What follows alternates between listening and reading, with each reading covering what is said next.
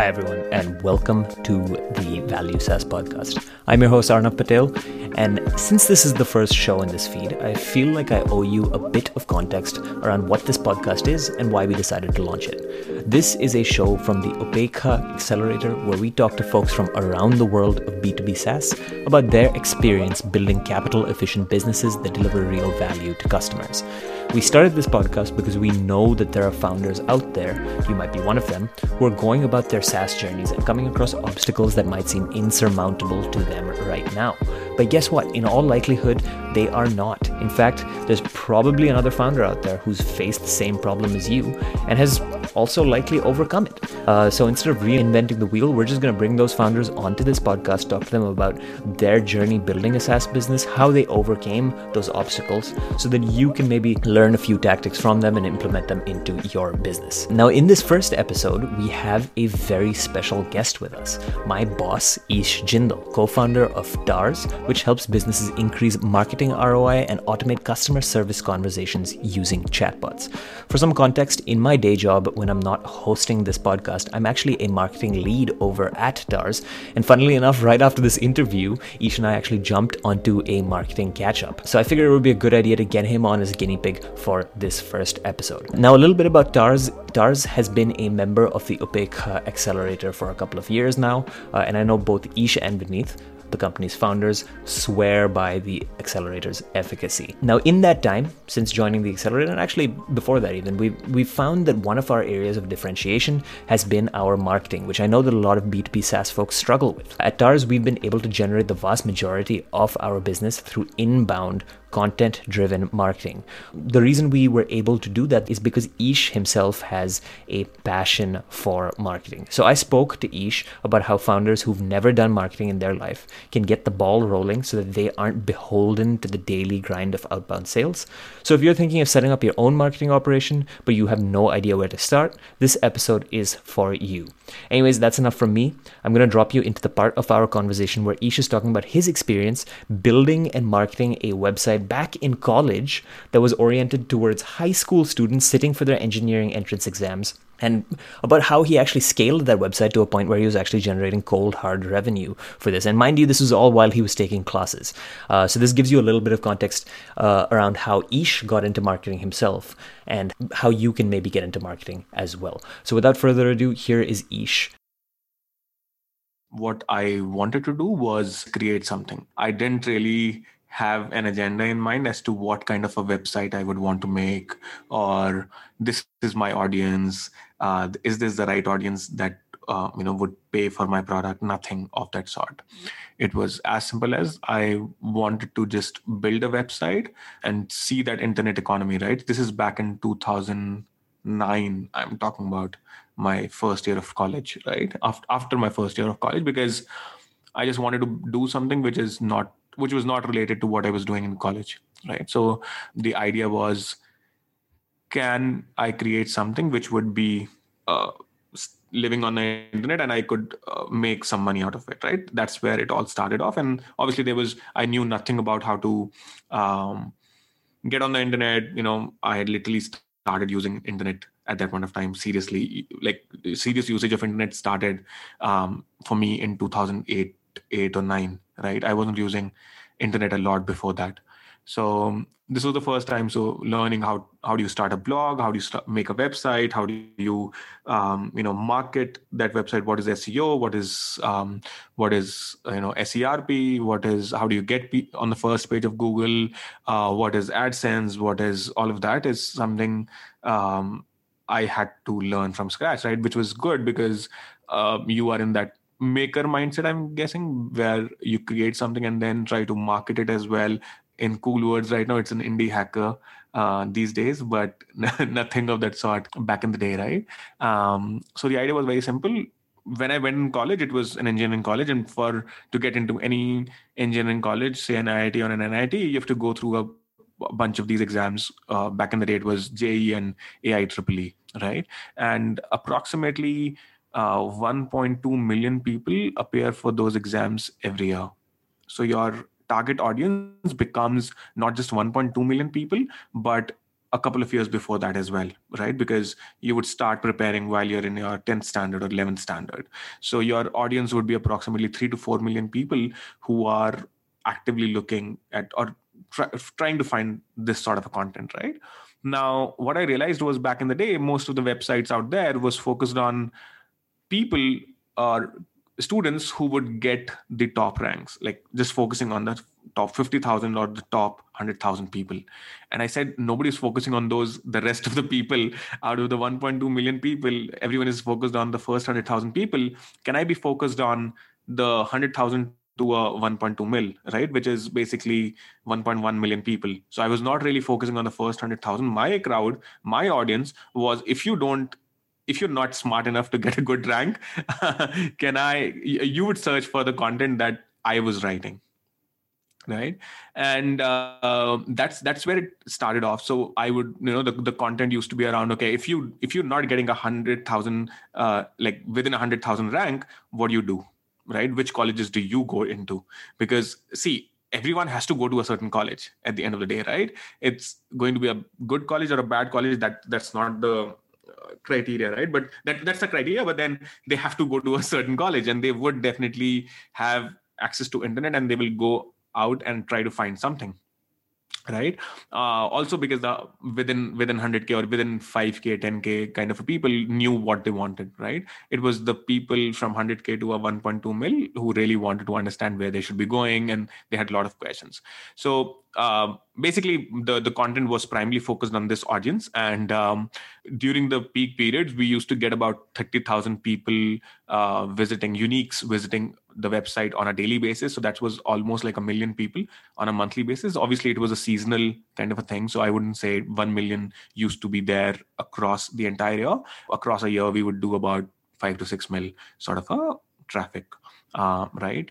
Now, since this audience was focused on, like, if you are focusing on, the Western audience, the US based audience, and you're getting 1 million traffic back in 2010, you could literally make a lot of money from AdSense. Now, AdSense is definitely not the best way. And while when you're running a website, there are basically 2-3 different ways of how you can make money, right? First is ad-based revenue. Second is subscription-based revenue. Like you would see all of these paywalls at this point of time, right? Everyone trying to charge money and not putting in ads. The third is you make money from affiliates.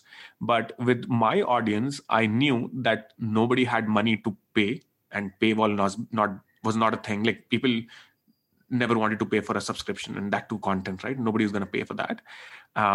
Affiliates, I realized that my audience wouldn't buy stuff as well. So they're not going to, like they have to click on an affiliate link to eventually buy something, right? Now, my audience is not going to do that. So the only means I had was to make money from AdSense revenue, right? Google AdSense was the best revenue source that I had at that point of time, right? And obviously there's the CPM and all of those numbers used to be really low because I was dealing with the Indian audience. But I think it was good enough to make like a $1,500 to $2,000 per month back in the day, right? Which was not bad. So yeah, I mean, I think that was my first sort of thing that I built on the internet. It did really well for a few years. Then I got bored with it because I think then all of these people started writing about, are you creating something valuable which will last for a long time, and all of those things. And I thought, let me try to build something else, and I stopped doing that, even though it was making money and all of those things, right? But yeah, it was good while it lasted, and definitely. I feel a lot of things that I do right now, even after 10 years, is connected somehow to what I was doing back in the day, right? Like learning WordPress now. If I was starting a company at 25 and I don't know WordPress, I could do without it. But then I think it really helps while when at TARS, I'm speaking with you guys, right? The marketing team, and I know that I've done all of this, right? It's not like I'm totally dependent. I know how it could be done. So I think it just gives you a hands-on approach versus not knowing anything about marketing, right? So yeah. Yeah, I mean, you're talking about it nonchalantly like it was a side project, which, to be fair, it was because you were doing classes at the same time. But but the considerations you were making at the time are the exact same considerations that I make today as a full-time marketer. So I'd be curious to know how you actually picked up the knowledge and the skills to launch something like that. Because I mean, honestly, I struggle with it today. And like I said, I'm a full-time marketer. I did go out and read a lot, back in the day about marketing as such, like how to do marketing, but you have to know what to search for as well in the first place, right? Like, for instance, I was trying to learn a lot about SEO because I knew that my audience is going to come through organic search, right? And if I'm not ranking in the first 5 results, it's going to be tough. But yes, I did look out for resources to learn how to do marketing, but the basic marketing principles, like not the basic marketing principles, but the audience and the understanding of the audience is something you would have to just research. Like, there's no, and there could be different resources to um, find the nuances about your audience, which would change, depending on the industry and depending on the audience. Yeah. Got it. So it was less about going out there and finding resources to read up on and more just understanding who your audience was. Now, I'd be curious to know, do you have any tactics on how someone out there who's listening to this might be able to understand their audience better? How did you go about doing it? I think I was one of my audience. Not one of my audience. I wasn't like 100K plus, but I'd gone through that process, right? So I was one of those. Like, people. This is a usual thing which people say, that build for your own problem, right? So I could see that I was doing the same thing. So I was a part of that audience in a way, because I'd spent like 3 years, 2-3 years before that, being that student, being that audience. So I could connect to the problem very easily. I knew what people would search for. I knew how to create that content. For instance, for a few keywords, we were literally the first search result back in the day, and these were like you put an exam name and put a cutoff next to it. That was the keyword, right? And we were cut off, as in like what's the cutoff marks to rank for a certain exam, right? And we were literally ranking first for those keywords, and we knew that we could just replicate the same thing over and over again, right? But I knew that, I think, because I had spent a couple of years being a part of that audience, right? Which is why I think you were asking me this question yesterday over a call, which was why do a lot of consultants eventually start up their own thing, right? And I think a part of that is because they have been that customer on the other side, and now they thought of this problem and now trying to solve the problem for the same customer persona, essentially. So yeah, I mean, honestly, that sounds like a pretty solid marketing strategy, and it resonates with my experience being a marketer at TARS, because reflecting on the content that we've made over the past 5 years, I think that the content that's always ended up working out best is the sort of content that I would read even if it wasn't my job to do so. So to give you a couple of examples, I hate going on Quora. I absolutely hate Quora as a platform. I do not like the content on there. So when we tried to use Quora as a platform, it didn't end up working out, because obviously I don't know what the average person who's jumping onto Quora likes to read. On the flip side, I love reading newsletters. I love reading newsletters with funny GIFs even more. So when we decided to start a newsletter and we decided to put funny GIFs in that newsletter, it ended up working, because I am more in tune with what people who enjoy newsletters like to read. Exactly. Because see, I tried doing a lot more, right? So while I was doing content that was focused on engineering, right? Engineering exams, I tried to diversify as well. I said, okay, can I focus on people, students who are applying for medicine, right? Or students who are applying for MBA. And I could never make that happen, right? Because I could just not, I didn't have the knowledge already, or the I didn't know what content would appeal to them. That is one, because I didn't study for medicine, right? I didn't study for MBA, right?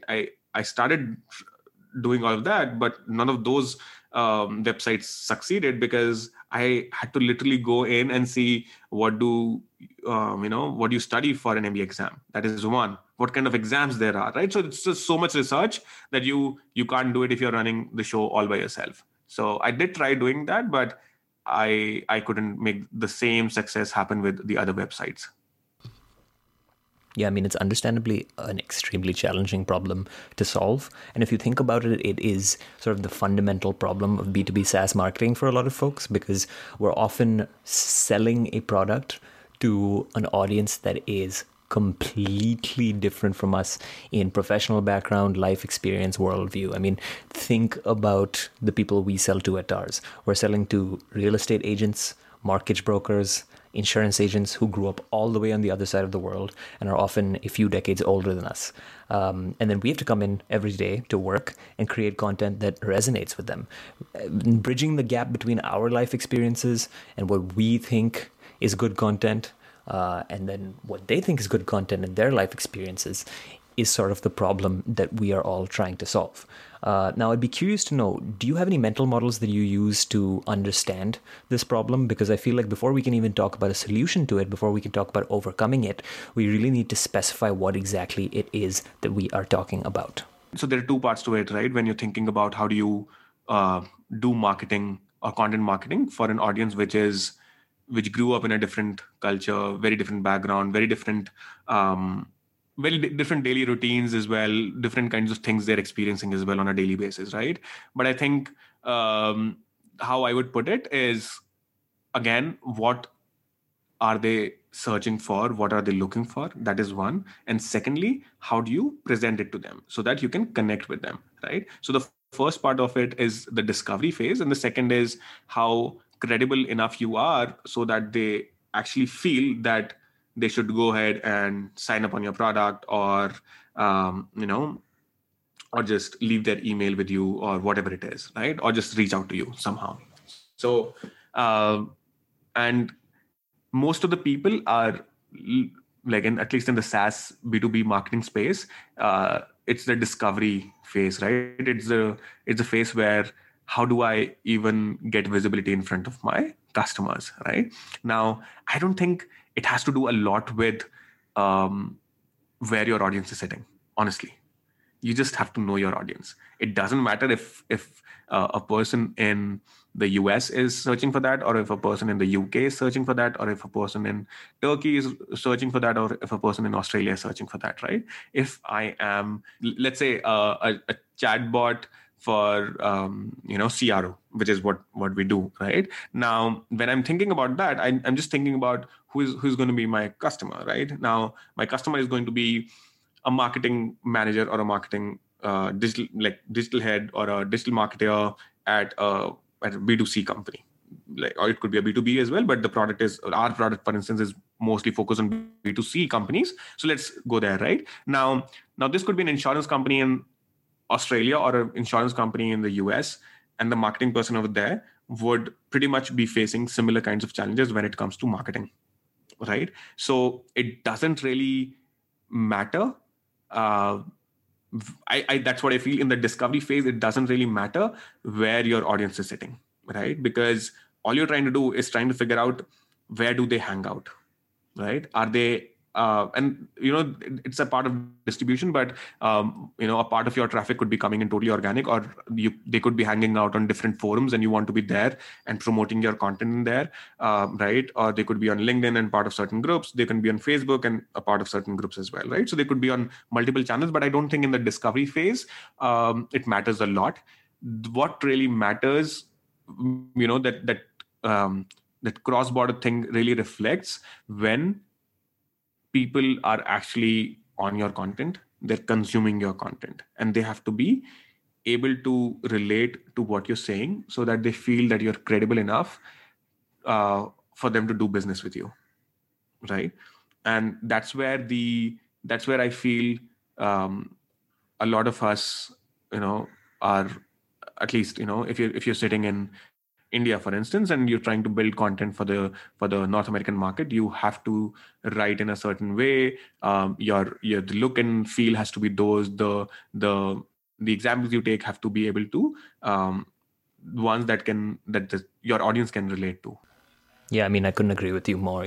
When you're making content, you absolutely have to use examples, language, tone that your audience is used to, if you want to make it relatable and if you want to make it something that actually resonates with them.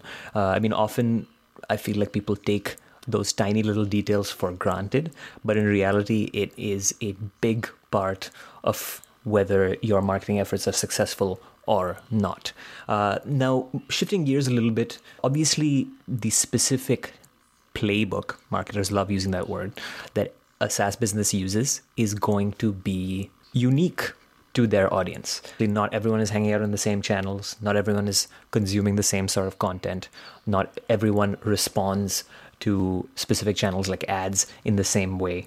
So figuring out what specific channels, what specific tactics you're going to use to target your audience is really going to depend on the specific nature of your audience. But one thing that we can discuss over here that I think is universal is the sort of mindset that you have when you are approaching any one of these playbooks. So you pick a playbook that you want to use. You pick an approach to marketing that you think is going to work for your audience.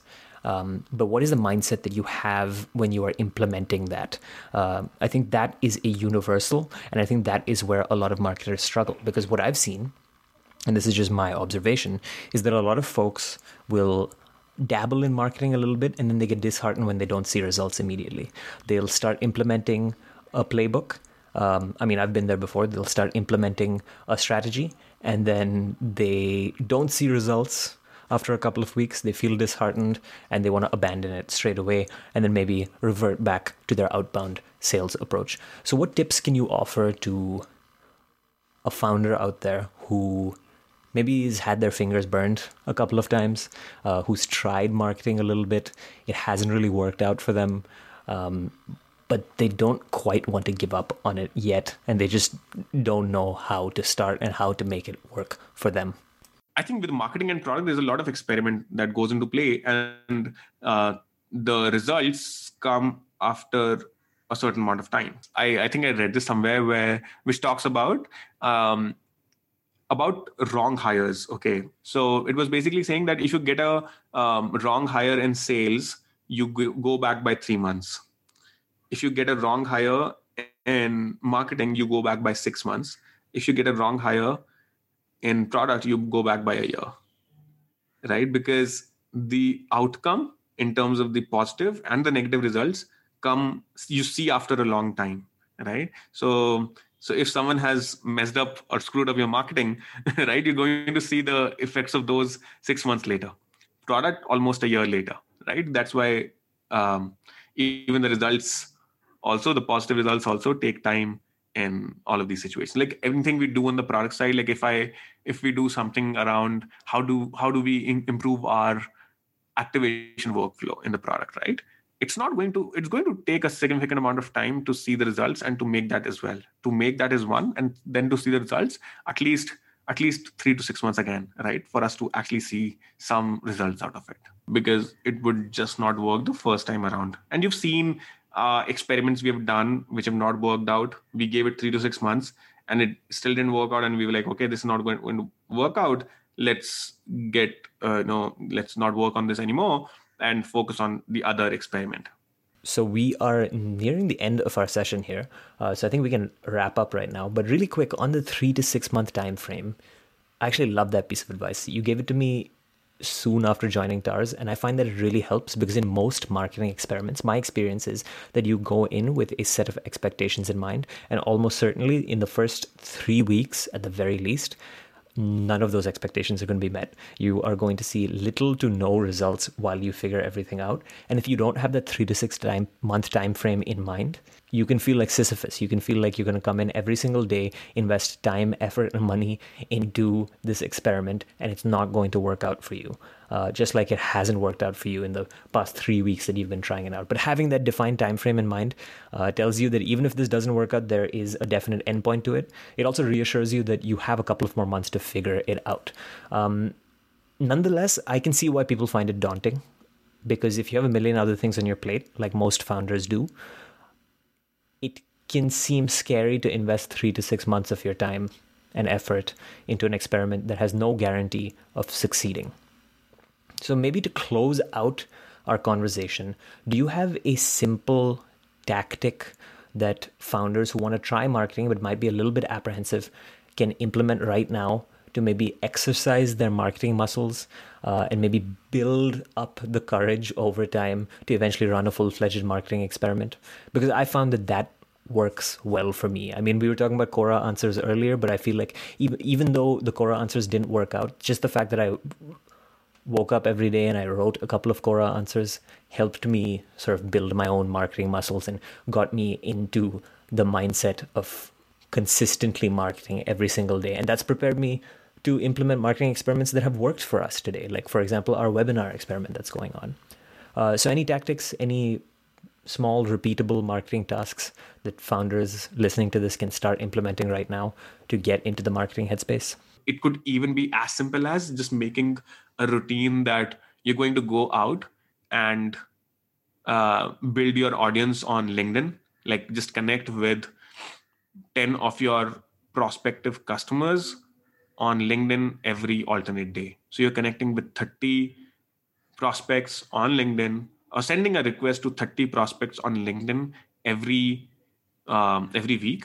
And in a month, you've reached out to now 120 of your prospects. And then you make sure that you're writing one post every alternate day. So in a month, you would have written, say, 12 posts as well. Because if you do a hard reach out and hard sell after just reach out, it doesn't really it usually doesn't work out, right? But what if you just start building your audience? This audience could be of prospects, could be of partners, could be of possible team members eventually who you would be, you would want to get in the team, and just doing like one LinkedIn post every alternate day. In a year, you would have written almost 100 posts and you would have connected to 1,000 prospects, right? And that helps you build that audience. Connecting with people on LinkedIn and then posting. I love it. That is a fantastic tactic that I think anyone out there can implement starting right now. And I think that's also a great place to end this interview. I always find that ending on an actionable insight like that's fresh in the minds of our listeners, is always a good place to end it. Thank you for joining us, and I will see you on the TARS Marketing Catch-Up immediately after this call. Sure. Well, folks, that's a wrap for the first episode. Thank you guys for tuning in. And if you enjoyed what you heard, be sure to subscribe to the podcast on Apple, Spotify, Google Podcasts, or wherever you listen to podcasts, really, because this podcast should be available everywhere if I've done my job right. Also, be sure to leave a review if you really enjoyed it that much. I know it's hard to assess a podcast after one episode, but if you really did enjoy it that much, be sure to leave us a review. It really helps us get this podcast into the feeds of more people. There should be another podcast episode in the feed right now. We decided to drop 2 at the same time.